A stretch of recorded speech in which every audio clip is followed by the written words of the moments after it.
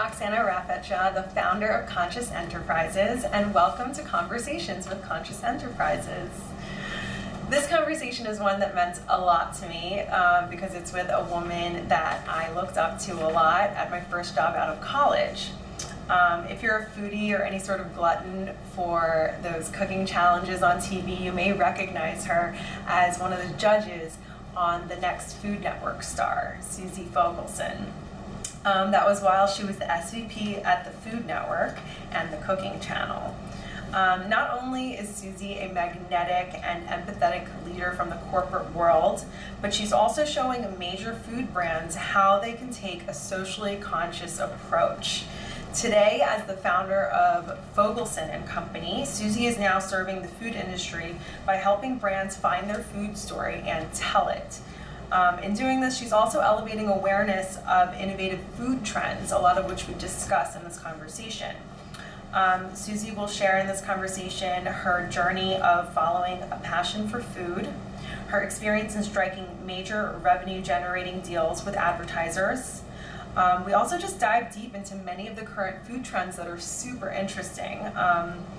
The importance of being socially conscious as a culinary brand. We talk about food tech versus agriculture tech, and just her own approach to sustainable eating. I hope you enjoy this conversation as much as I did. Please subscribe. Please follow on social media. We're on LinkedIn, we're on Instagram, and we're on Facebook. And of course, you can find us at www.conscious.enterprises.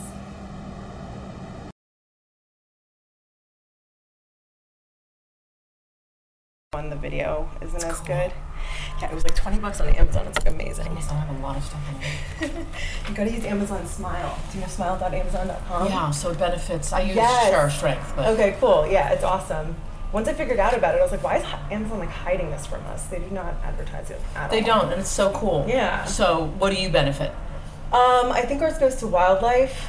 Shendrick's Wildlife Foundation, I think. Oh, nice. Yeah, so we're helping supporting the wildlife with all our Amazon purchases, which is cool. Yeah. So great. Yeah. I know, and we all purchase enough. Yeah.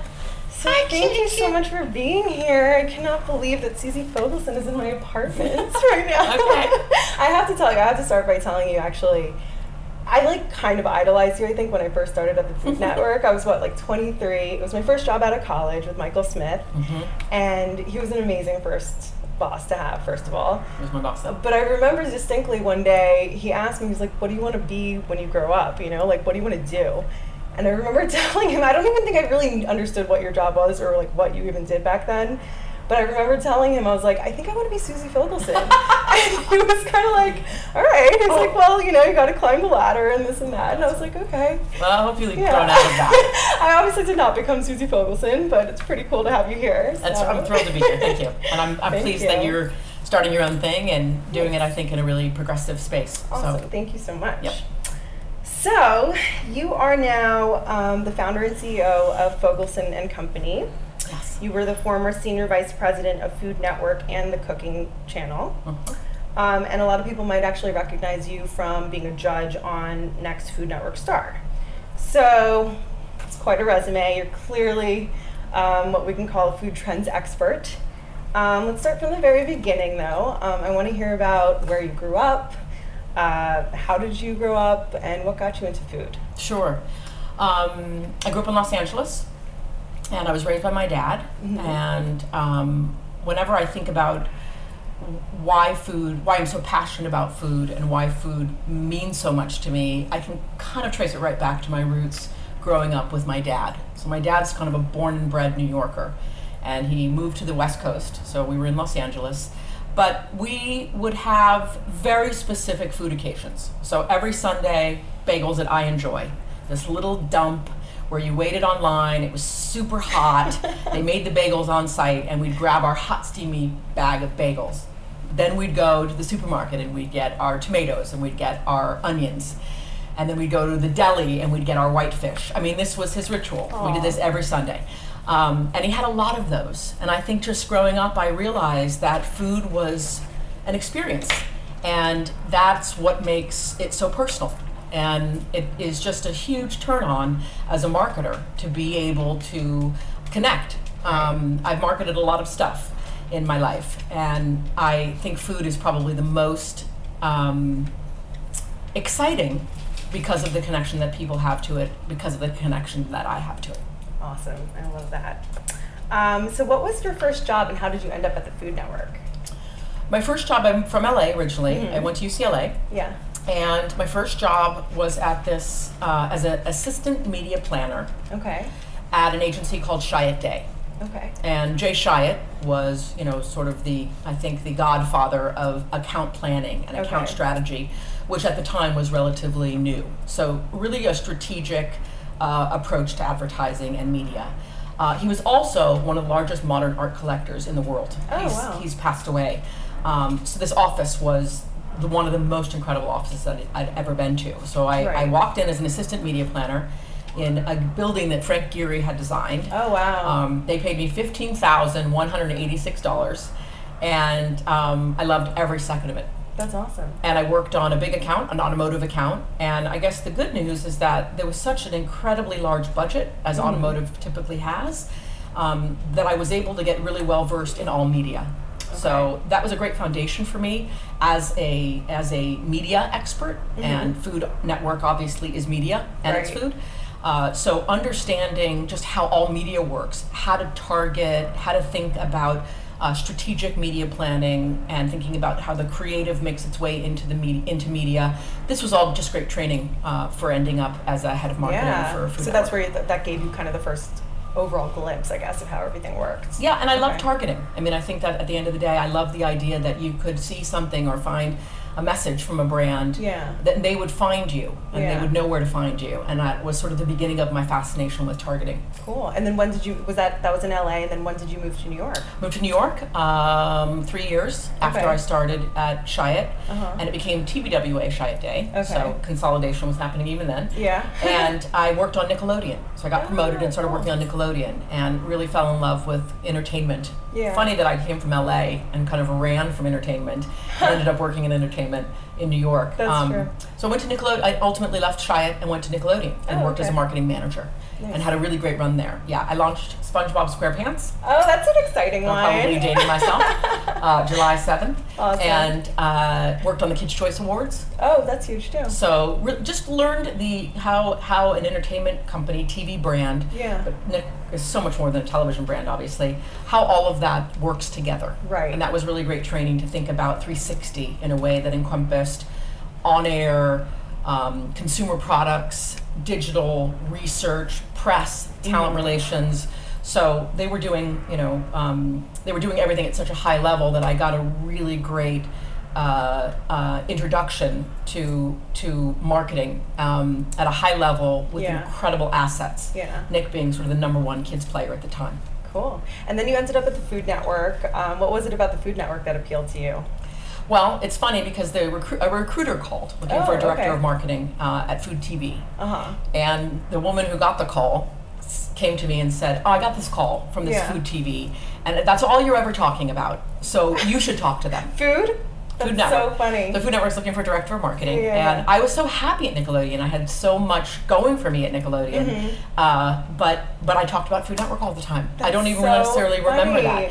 And then once I went to Food Network, people would say to me, "Of course you're at Food Network." People that had worked with me. I said, "Why do you say that?" They said, "Because you're always talking about where you're going for lunch, where we went for lunch, what you had for dinner last night, what you're having for dinner tonight, and you're always asking us what we ate and how it was." And I said, I just didn't realize that I was that nosy.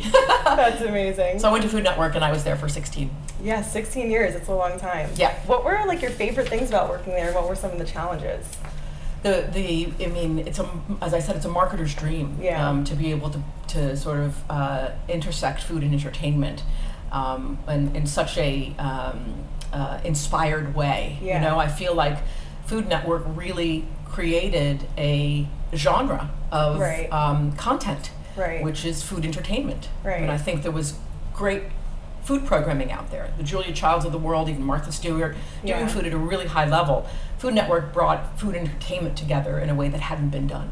Right. And I feel like the opportunity to market that brand every day. I mean, I'd walk in half inch off the ground every day. Yeah.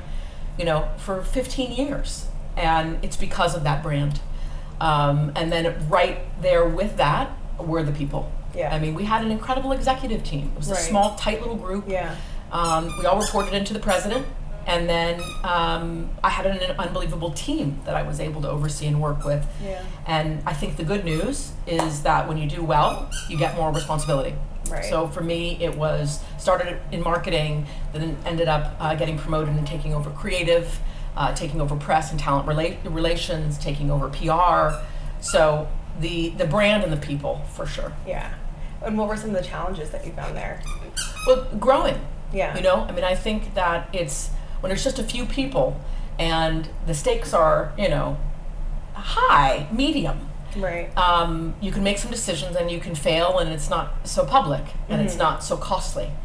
And the challenge with growing and becoming a top 10 rated brand is that no one thought you could do it. No one thought food TV could ever be that. Yeah. But also it just becomes bureaucratic, and it becomes getting things done is harder. Right. And there's a lot of steps and a lot of processes, and they're not always good. Right. For groups. Right. So I think the challenges were understanding what we needed to do from a financial perspective, where we needed to be from a financial perspective, and making sure that the team was aware of that enough that they could operate and not work in a vacuum. Right. That what they were doing, they understood had there was a greater goal associated. Right. So X show that we're launching needs to be successful and hit this number. What does that mean for the quarter of our ratings? What does that mean for the financials of ad sales? Like, you need to understand the importance of this show, not just because it's important, because it's this important. Right. And in essence, you need to be thinking about the level of emphasis that we need to be putting on this. So even in your day-to-day, if you're prioritizing work and you're not prioritizing this A-level priority, and you're making it, two priorities are at the same level, that's not strategic. So understanding the big picture, I think, was always a challenge to make sure the team had enough information, but not too much information in order to be successful. That is so important, I think, because when you're in those kind of jobs, when you're supporting, or maybe you're just like when I was at Food Network, I was assistant coordinator, kind of like a support staff. It's hard to see the big picture, actually. So I think that goes a long way for sure. I don't think everybody gives you the big picture. Yeah, not and everyone I think does. It should be empowering to know that what you're doing adds up to something bigger. And then you should be able to make your own decisions about how you manage your time based on those priorities. Like, it doesn't matter what level. There's just a level of common sense that everyone needs to. And if you don't have that information, I don't think you feel part of something.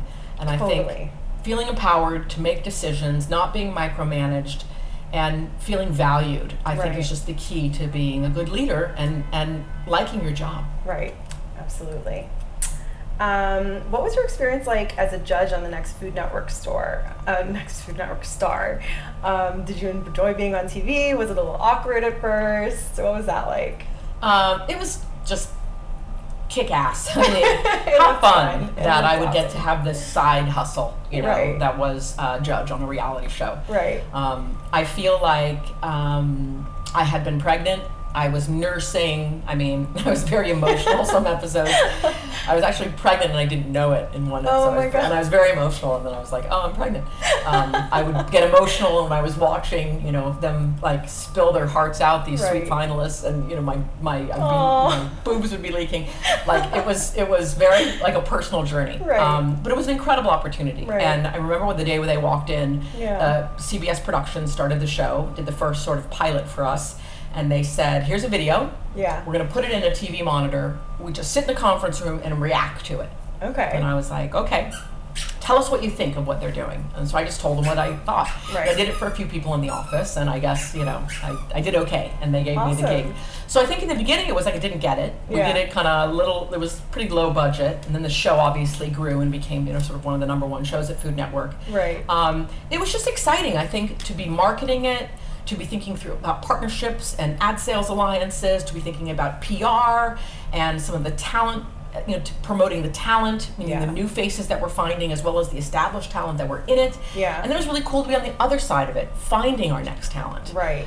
Because what I did a lot at Food Network, certainly towards the last, I'd say 7 years, was focused on talent brands and how we could leverage the talent brands in order to create gain. Right. And that could be an ad sales deal with, McCormick Spices, or it could be a deal with Dish Networks and a particular talent, or it could be something for ad sales at, MediaVest for the day. Right. So just really so many talent needs for that brand. It was so incredible to have them as assets.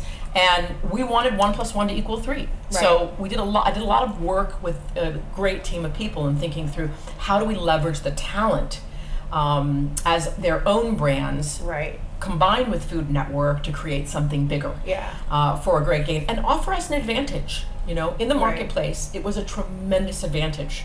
I think that when I got there, it was the talent do shows. That's what they do.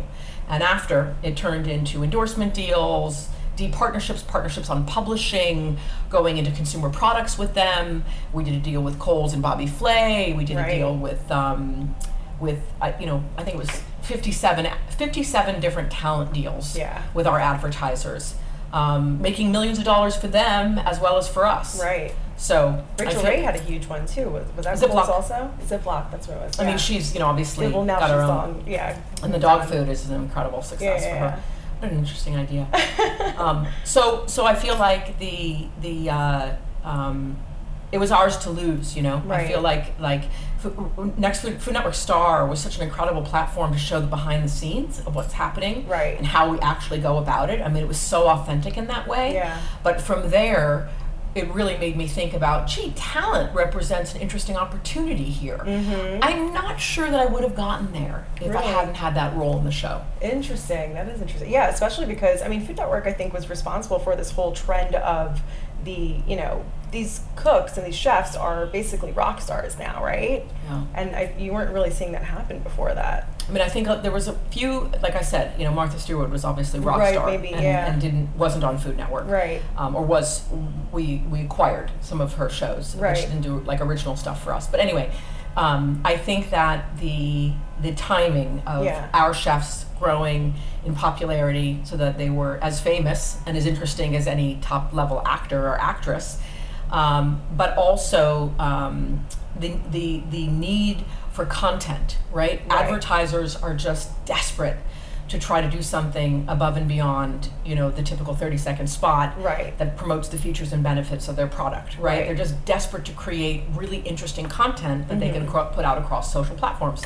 And talent, great content is often fronted by great talent. Right. So that kind of bubbling up in conjunction with they're brands and they all have a lane, and we've got health and wellness, and we've got barbecue over here, and we've got, Asian fusion or Indian, and we've got home cooking, and we've got kitchen tech. I mean, we just had so many different types of talent. Right. That matching up the talent's DNA with a brand DNA and creating a great kind of media marketing and content story was just right on time. Super fun. I love it. And now you've embarked on your own entrepreneurial business. You've moved on from Food Network. Let's talk about that a little bit. Tell me about Fogelson and Company. What do you do? Like, what kind of clients do you have? What's it about? Well, not on the heels of the work that I did with a lot of brands at Food Network. When I left, I really felt like there was a need in the marketplace that was related to just how explosive the food world had become, right? So it seemed to me that food marketing was actually a thing, just like sports marketing may be, or even music marketing may be, which you could say is all entertainment marketing, but there was a specific facet that is food marketing, and that brands needed help thinking through this food culture, so the food ecosystem, and that could be products on shelves, experiences, recipe content, instructional content, YouTube video. I mean, it's just everything. There's just so much food content out there. So how does your brand represent in that culture? And understanding the food connected consumer, right? Because gone are the days where we call people foodies anymore. Okay. Right? Foodies is an exclusive, small, upscale little group of people that are connected to food. Food is anything but that. Okay. Right? It's inclusive, it's global, it's big, it's young, it's a specific mindset, but it's broad. Okay. So the food connected consumer and food culture are these sort of specific things in marketing. Right. And the idea that you would need a strategy and some help storytelling seemed to make sense to me. Okay. So I started Fogelson & Co. to do that. So what I Awesome. say is I help brands find their food story and tell it. Okay. And this is really food strategy and storytelling. And we've had a lot of traction with Big Food. I mean, I think I just read this. I think there were 1,100 mergers and acquisitions in the food space in 2017. Oh, wow. At totaling like $77 billion. Oh my right? God, So this is Big Food purchasing small food startups. Or So we're talking like the Crafts and the Nabiscos, those kind of companies. Everything from Okay. Nestle Yeah. to Unilever to Kraft, purchasing Okay. small artisanal specialty foods. Okay, wow. Because Big Food, no disrespect to Oreos and Doritos, and Right. they do a huge business, but food needs are changing. Right. People's curiosity and their desire to take care of themselves are changing, and Yeah. that food may be in the picture, but there are other options that need to happen. And I feel like Big Food, sometimes they can go legitimately go there, and sometimes they need to borrow equity. So Okay. they're buying and gobbling up and acquiring and incubating a lot of small food brands. Huh. So helping Big Food figure that out, working Yeah. with private equity. I mean, there are a lot of food and beverage focused private equity and venture capitalist firms, right? They're looking for. Right. So the idea that we would work and help them make the right bets made a lot of sense. So Very that cool. has, that's a food strategy. Is it mostly acquisitions, or is it also like helping them create products that are catered towards this new food connected consumer? Well, it's working with the startups. Uh-huh. So we're working with some startups Okay. that are thinking about plant forward cuisine, that are thinking about kind of grab and go convenience. How cool. And so the idea that there are startups, there are venture capitalists looking to invest in those startups, as Yeah. well as Big Food looking to invest in those startups. So that's a Okay. really interesting ecosystem That is there. really interesting. And then restaurant groups. I mean, you've got this sort of blurring Yeah. of fast food, casual dining, fine dining are all blurring. Right. Fine dining is now doing takeout, Right. and fast food is now doing fine food, right? Okay. So fine casual. Yeah. And everybody wants to grab and go, but Right. they want it to be delicious and high quality and Yeah. affordable. Right. So how does fast food is transformed? I think Shake Shack is a great example of really good food, really quick and easy, and the demanding consumer wants that convenience.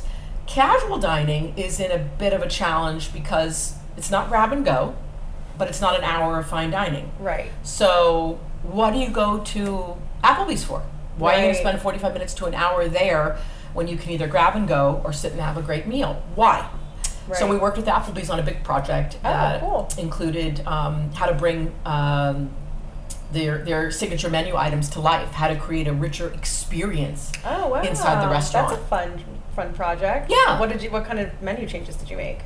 We worked with their signature menu items. Okay. So the idea that they have these hot performing items, that foods that people love, and everything from their fiesta chicken salad to their appetizer sampler platter, but making that even richer of an experience. Okay. So we played with an idea called Family Style 2.0. Okay.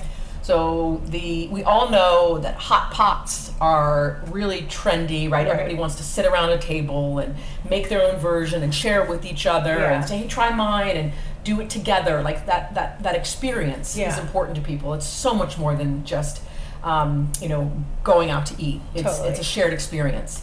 So trying to borrow equity from that idea, like I always think of it as kind of the quintessential food that I think started this was like fajitas. It comes deconstructed, Right. and you can make your version, and you don't like peppers, but I do, and I want you to I did mine with beef, and I want you to taste mine, and you're going to do yours with chicken or pork. So this simple idea that we're actually creating Family Style 2.0, Right. and making these experiences feel like barbecues, Cool. like celebrations. Right. And then a simple concept that I think a lot of restaurants are doing is bringing stuff tableside. Okay. So making the peeling, sort of peeking behind the curtain. Right. So when you order a dish, it doesn't just come made and served. Yeah. You actually have an opportunity to watch it be constructed and to That's hear a little true. bit. I didn't even think about that. That's right. There are many restaurants that have been doing versions of it. Yeah. Guacamole's been served tableside. Right. Some Italian restaurants do Caesar salad. So I feel like we just borrowed equity from some things that were obvious winners. Right. And for them, they needed to create, they needed to transform quickly. So the idea that they would do things that were doable, right? There's sort of long term, right, and then there's short term. And I feel like these were some good short term solves that are testing in markets now. Love that. Very cool. That's exciting stuff. And what was your own personal intention behind, I mean, I think it's kind of obvious because you're such a food lover, but what was your intention in starting Fogelson and Company, and what kind of higher purpose do you see yourself serving for the world with this? You know, you always are thinking about that. I mean, I think that, you know, smart with a heart, I think is what all hopefully good leaders are thinking about, how to add value. We're a small company, so I mean, I think there's companies that have scale that can, you know, move the good needle, if you will, much faster. But I guess I would endeavor to working with brands that can be thinking about how they can impact, right? So if we don't necessarily have scale right now per se, but we work with brands that have scale. Okay. So if I'm working with a restaurant group or I'm working with a food brand, where is the kind of soft underbelly within the marketing, within the campaign? Is there a way to think about doing good in the idea that also drives business? Right. And I think that there is. Yeah. So it's not a specific answer, but I think it's always thinking about cause marketing is not a option, you know? So sorry. It's okay. Cause marketing is not optional, right? Really good brands are thinking about how do we, you know, do business and impact the environment or consumers how do we impact them in a positive way? Right. So choosing to work with brands that really get that. Also, I think, you know, taking on a pro-social client, pro bono, is a really good way of allowing our expertise to benefit an organization that is out to do good. Yeah. So we have some proposals in play right now that are with childhood hunger organizations. Oh, I love that. And we would take those on, obviously pro bono, because we feel we could add value and we believe in what they're doing. That's amazing. Really cool. We kind of delved into some of the food trends with your clients. What are some of your favorite or some of the biggest food trends going on right now that are supportive of the mindfulness and wellness movement? I think it's probably the biggest right now. Yeah. Transparency. Oh, right. Cool. So it's everything from food safety to food trackability to clean labeling. And I mean, every brand is trying to think about in some way how they can be forthcoming about either where their products are from or how their products get to you in a way that's truthful and authentic, right? Not every brand has that story, but I think most brands are trying to think about it. I think what the catalyst to it, though, is this desire for mindfulness is not just something that I go do an hour a day in my yoga studio, right? Mindfulness and self-care is something I think about from the moment I get up. And if you're parents, you're thinking about it for your kids. Right. If you're a child, you might be thinking about it for your parents. Like, I think everybody's thinking about how can I care for myself? And again, I don't mean just meditation. Right. I mean what I eat, how I treat the world. And given the choice, millennials will always opt to purchase products. The large cross-section of millennials will always opt to purchase products that are doing something. They want to support causes, not companies, right? It's true. They'll pay a little more if it's making an impact. Yeah. So what you do matters, and it's not just about the bottom line. There is a triple bottom line that does include the environment, and I think people are thinking about that. And it comes from, probably a mistrust. Oh, you think? I do. I think there's a mistrust politically. I think people are frustrated. Right. I think the Me Too movement, I think, women feel they need to advocate more than they have before to be heard and be taken seriously. And I think that people are demanding transparency in order to make good decisions for themselves. Right. And I think that is probably one of the single biggest trends in food. That's amazing. And I think it comes in this form of mindfulness. Yes. But it really comes from a place where I need to care for myself. Right. And brands that get that and are willing to show themselves will win. Right. Who are some of your favorite brands that you see doing that right now? mean, so many of these small artisanal brands. Yeah. I mean, I'm just talking to a Abbott's Butcher, Okay. which is a plant-forward company that we're hopefully going to be working with, and the ingredients, you know, natural, plant-based, provocative, delicious, and honest. Cool. And everything about the way they present themselves, it's exactly, and I love the idea that you don't have to be vegan Right. to enjoy plant-forward meats, right? Right. That you just want to make a good call today. Totally. You just want to have something that is a little lighter today. Right. A little better for the environment today. Just Right. make a good call today. And I think that's manageable. And I think Yeah. that's smart, because that's the way that you can scale. Right. I think if it's a, you know, finger wagging, you have to be vegan, Right. or else, You're going to lose half the people. Yeah. and you'll never get them. Right. And so I feel like brands that are thinking about that. Yeah. I think that Coke is doing really cool things with regards to water and providing clean water, drinkable clean water globally. Oh, are they? I didn't realize. Just they have this one campaign that they Yeah. don't promote enough that I Yeah. think is really, really interesting. I It think is. that there are some packaged goods companies that are trying to think about how they can impact restaurants, and not restaurants with consumers per se, but the back of the house. So how can some of these packaged goods companies that distribute products to restaurants Right. think about the health and wellness of the back of the house, Right. the kitchen staff, Totally. does it matter? It does matter that the dishwasher feels good about being at the job, 100%. Yeah. and that there is a sense of care and concern for them. Right. So this idea that the kitchen is a place where health and wellness and mindfulness matter, and corporations really thinking about that. Right. So I think there's, numerous brands doing good, and like I said, it's not an option anymore. Right. I So mean- fascinating. I love that.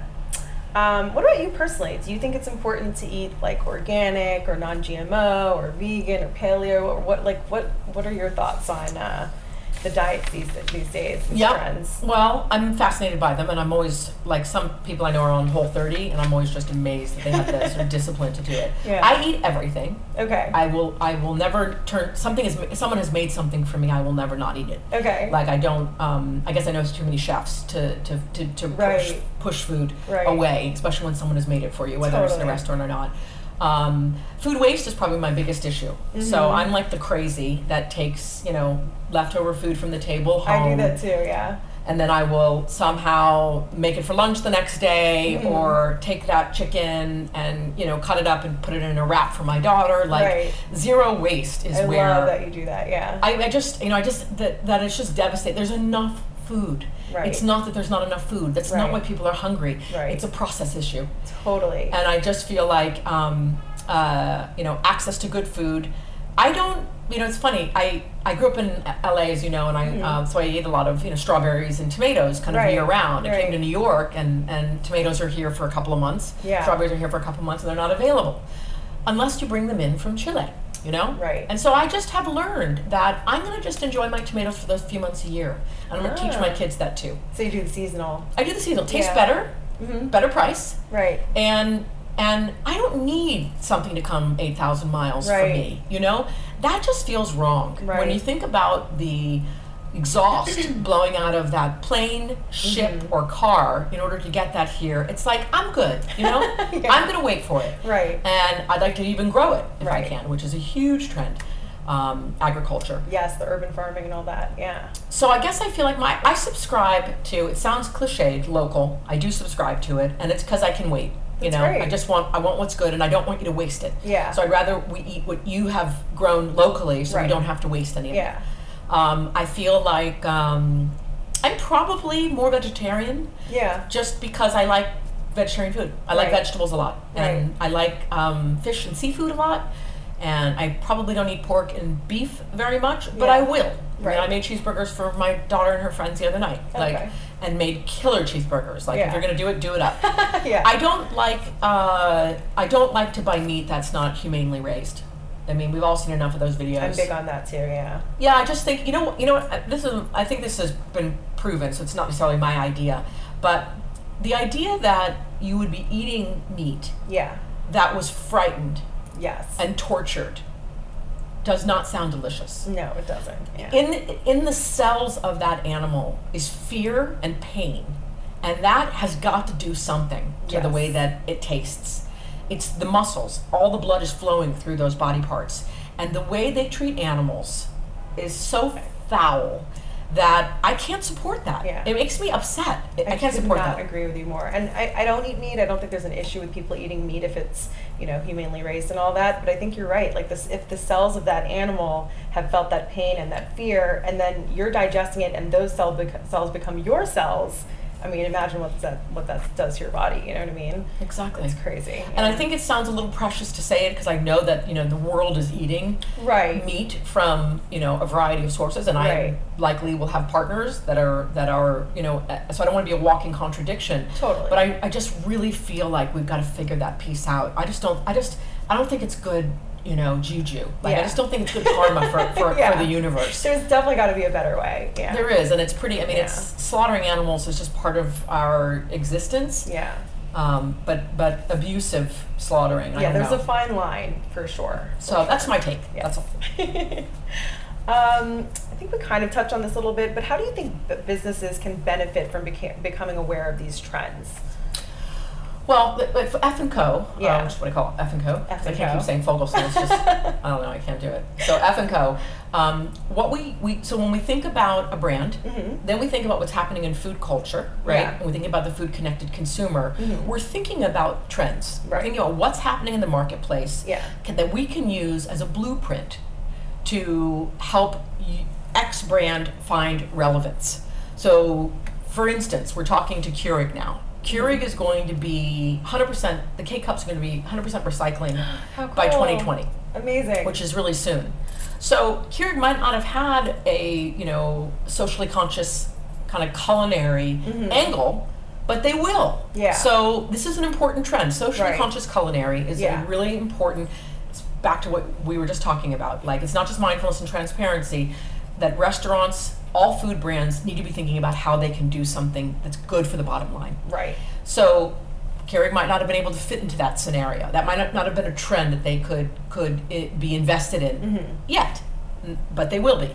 So it's really important to think about what's going on with that brand and what trends can they legitimately align with. Right. Because if they're aligning with the trends, then they're relevant. Right. And if they're doing it in a transparent and honest way, then they're going to win. So the brands that we speak to have to be thinking about the trends, and that's where our expertise is, and hopefully our expertise and their brand's goals can line up. But it kind of begins and ends with the trends for us. Yeah. What do you think makes leaders and the biggest business leaders in this industry the most successful today?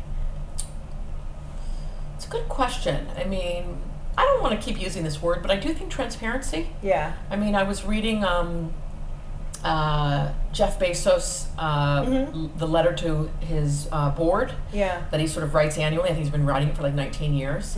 And it's just such an honest transparency about what's working and what's not, that I felt like if that's how he runs his business, I mean, he's obviously an incredible example of a leader. But I guess I feel like it kind of goes back to what we were talking about. Having enough information in order to be able to feel like you're adding value, ultimate value, but also not being bogged down with too much detail. And so I think that good leaders. I was in Portugal last week, and we were in this area called Belém, B-E-L-E-M, and it's just beautiful, and there's a lot of historic. I don't remember the name of their president. I don't remember his name. Yeah. But the Uber driver told us that his palace was across the street. Yeah. And that he's always walking around. This was a little waterfront area with little shops and little trinkets. Yeah. And he's always walking around. He just walks around. I said, wow, that's a really cool thing for the president to do. He said he's the first one that's ever done it. Oh my God. Yeah, and I think that that shows a really interesting accessibility. It doesn't mean that he's not smarter than everybody else and shouldn't be the president. Right. But it means that he gets that people are, sort of the engine that drives his need and why he's where he is. Yeah. So I like that. I like leaders that are accessible. Yeah. I like leaders that are honest. Yeah. Brooke Johnson, who was the president of Food Network for many years. Yeah. I mean, if I had a nickel for every time she said, hire people that are smarter than you. Just Right. hire and then let them rock. You know, that's a really hard thing to get on board with, to actually hire someone that is maybe not overall has your experience, but in a certain facet is smarter than you. That's a really, really big way of thinking about doing well. And time and time again, that has worked for me. So hiring people that are smarter than you, being transparent, being accessible. I read an article the other day about the woman, the CEO from Spanx. She said her dad, every day her dad would ask her, what did you fail at today? He didn't want to know if she got A's on papers, didn't want to know how many soccer goals she kicked. He wanted to know what she failed at today. He wanted her to obviously get comfortable with the idea that you fail, you figure out why, and you move on. Yeah. Just such an interesting orientation. So That is really cool. I thought her dad was kind of a cool leader. Yeah. So that's not the most succinct answer, but I think those are some of the qualities that make for good leaders. Yeah, I love that. That's great. Do you think that you would have been as successful in any other industry? Like, do you think that it was food that drove you, or do you think it was business that drove you? It's a good question.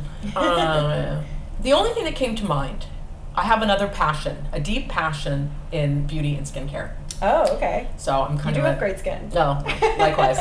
I've been taking care of it for so many. I had a neighbor, an Austrian woman who was a neighbor of mine, and she turned me on to facials when I was 16. Oh, So I'd scrounge for coins in my seats of my car to be able to afford these facials. So I've been getting facials for a long time. And I am a fan of a little filler and a little Botox. So, really? Oh, yeah. You would never be able to tell. I do a little You're bit. doing it right. A little bit. Yeah, but I've been doing it. I was like I got, for my birthday, 42nd birthday, I got myself.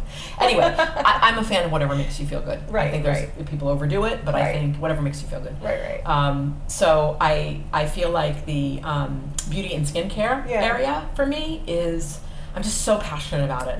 I love trying new things. I don't say so much makeup as I love skincare. Yeah. And I love, scrubs and lotions and potions and, scented things and different creams and, I just girly things. Yeah. I just love it. And so I think I would be successful in beauty and skincare because I love it so. So it's an equal passion probably that's driving you for sure. Yeah, it's kind of a single passion. I feel like I share food. I feel like I don't know that my kids are that interested, but they see my dresser and it's just covered in, many products. That's awesome. I love asking people this question. How do you measure success? Like, do you consider your business to be successful today? Did you consider yourself successful earlier in your career? Or how will you know when you're successful? What is your value of success? Yeah, that is a great question. I think, to be honest, I'm just too hard on in there. Really? Yeah, I think that it's really interesting to hear you talk about it in the beginning, just like how you, what I had accomplished, you wanted to aspire to. Yeah. Because it makes me think, I guess, I knew it was a cool job. Right. And I knew that there were many envious people Right. that would love to run marketing for Food Network. Yeah. But to me, it was never enough, and it was never not enough. It was just, even doing Food Network Star for 11 years, just people think that it's so the ultimate. Being on TV is so the ultimate. It was just like, it was my job. Right. They were asked, it was part of my job. Yeah. So being successful obviously means, attaining a certain amount of professional success and money. And, money is good because we all like options. And money affords us options. And privacy, I would say. And privacy, which is nice when you live in Brooklyn. It's important, privacy is nice. Or Tribeca. Yeah. So I think for me, I'm too hard on myself to think that I've ever arrived. Interesting. I feel pretty strongly about being a good mom. And I think being self-employed, I have more flexibility with my schedule. And to be honest, I'm just much less self-important. I think when I was at Food, I had meetings, I was just double booked all day long. And it's just like, what was I thinking? Like, take a beat and think, I just feel like I was a bit self-important with regards to the frenetic schedule that I kept. And it translated into how I parented. And I think the last 2 years, talk about mindfulness, I wake up like at 5:30 and I sit by myself for a half hour with a candle and a little news or music, and I get centered, and then I'm with my daughter for the next 45 minutes, and that's like our time. Yeah. Because she's on her device, any other. But the mornings are our time. and I have a relationship with my kids that I never imagined I would. Oh, that's so beautiful. Working full time, and that is because I am able to control my schedule now. Yeah. And that to me is one of the greatest things about being an entrepreneur. Totally. That's successful in itself, I would say. That's right. So I think being a good mom is. Yeah. We already talked about you eat everything, so you don't keep like a specific diet. Do you have like a workout regimen? What's your routine? What's your workout routine? Do you have a specific ritual that you do to keep yourself mindfulness and focused? Yeah, I do actually, and I never thought I'd be this person. Yeah. But I am the person that leaves their house 3 days a week, travels 45 minutes to the gym, with a big bag slung over their shoulder, to go boxing. Boxing. Yeah. Awesome. So I got some gowns. Who knew? Yeah. So I found this place, and it was very openly, right when I was transitioning out of Food Network and feeling a little wounded and a little lost, and I hadn't started F&Co yet, and there's nothing that could have kept me square like this gym. Awesome. So I have a trainer and I box. I circuit train and I box. Boxing is pretty exhausting. What gym it is? It's called Mendez. Okay. Mendez. It's on 26, right above Madison Square Park. All right, awesome. And I just met this phenomenal guy. I met him in Paris, actually, just this fluky thing. But that's life. Yeah. When you're open and can receive. He came to me, and then so I go there 3 days a week, and I'm in this grungy shower and sweating and punching and just it saved me for sure. It saved me. So awesome. Wow. When you don't know what to do, then just do one thing. Just you could be so overwhelmed by what's next. What am I going to do when I leave Food Network? Where am I going to go? Right. Even F&Co can overwhelm me. Is it going to work? Right. I have investors. Like I'm into. Right. Is it going to work? It's like just do what pumps you. And what pumps me is starting my day working out there. That's great. And from there I can do anything. Awesome. Boxing, Susie Fogelson's I know, boxer. right? There's a boxing place right on the literally right across the street from us. Yeah, we have to check it out. Actually, we've yet to do it, but you should at least try it. I definitely want to. I never thought. Really? I don't like hitting. I don't even watch boxing. I feel like I would like it too much. Almost like a little. It's like some a little people scary. get a little charge off of like an it helps alleviate aggression. Yeah, I feel like I would be really into it actually. It's very technical though. Really? I never knew that boxing was so technical, and so like there's like 50 things you're trying to remember, and the old core gets engaged and you're just sweating. It looks like an amazing 2 minutes you're sweating. Yeah. So I feel like it's got a lot of it's really it's a thoughtful sport, and I hadn't thought that about it. Wow. To be Very honest. cool. Yeah. Where do you see the state of the world, wellness, food industry, whatnot, in the next 5 years, and how do you see yourself contributing to it? Yeah, it's a big one. Yeah. I mean, raising good little citizens, I feel like, is my most important job, right? So, kids that, don't take up the whole curb when they walk down the street, right? Right. They move, we call it single file. We single file because there's people coming. Right. Just thinking about others and being aware of your physical place in the world and being kind, I think kind and hardworking. Bobby Flay said that's what he taught his daughter. Two things, kind and hardworking. He's taught her many things. Yeah. Those are the most important things he raised his kid with, kindness and hardworking. And I 100% agree. Love that. So I feel like the state of the world is a big one, I mean, it's a little scary now. Yeah. Especially if you watch Handmaid's Tale on Hulu, that's a little frightening.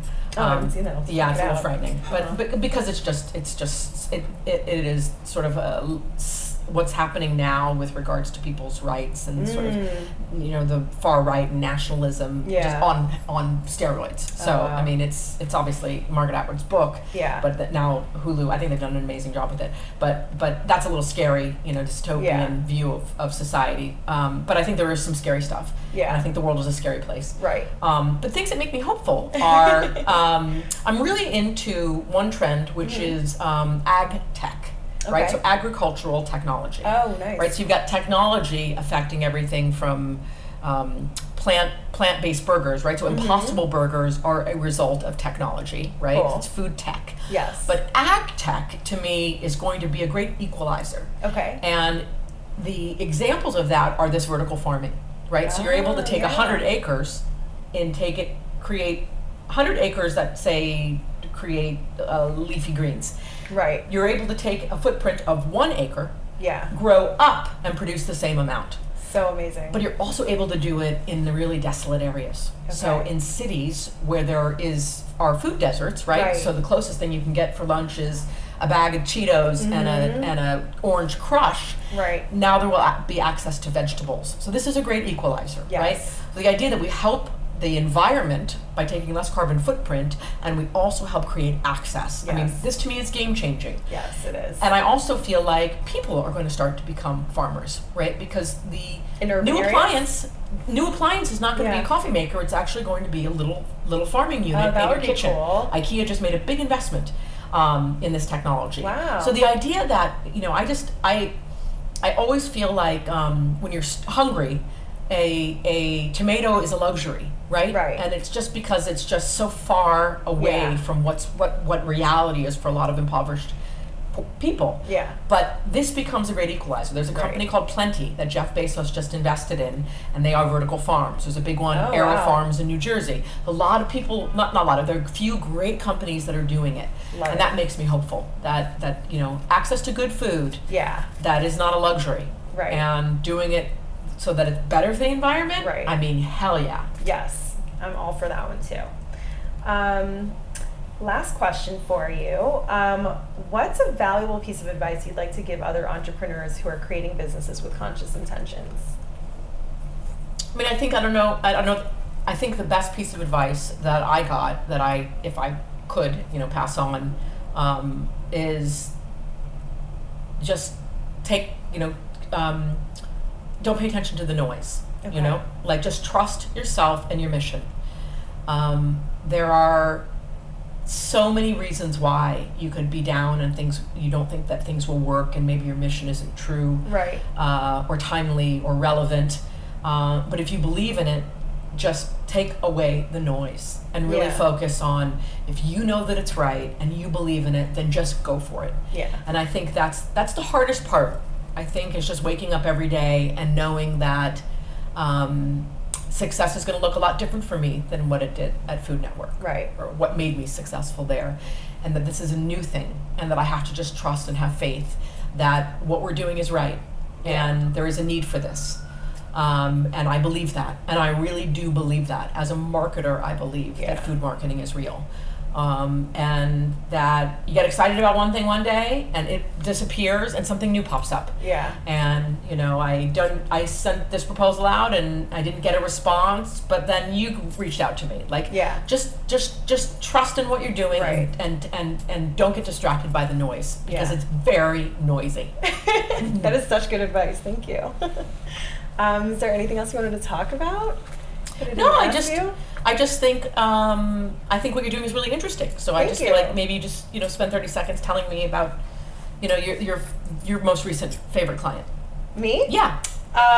For Conscious Enterprises, Yeah. I would say, who's my most recent favorite? I don't want to say favorite. That's probably not the I best know, word. I've had but the whole thing is that I'm not trying to select any specific industry. So, food industry here.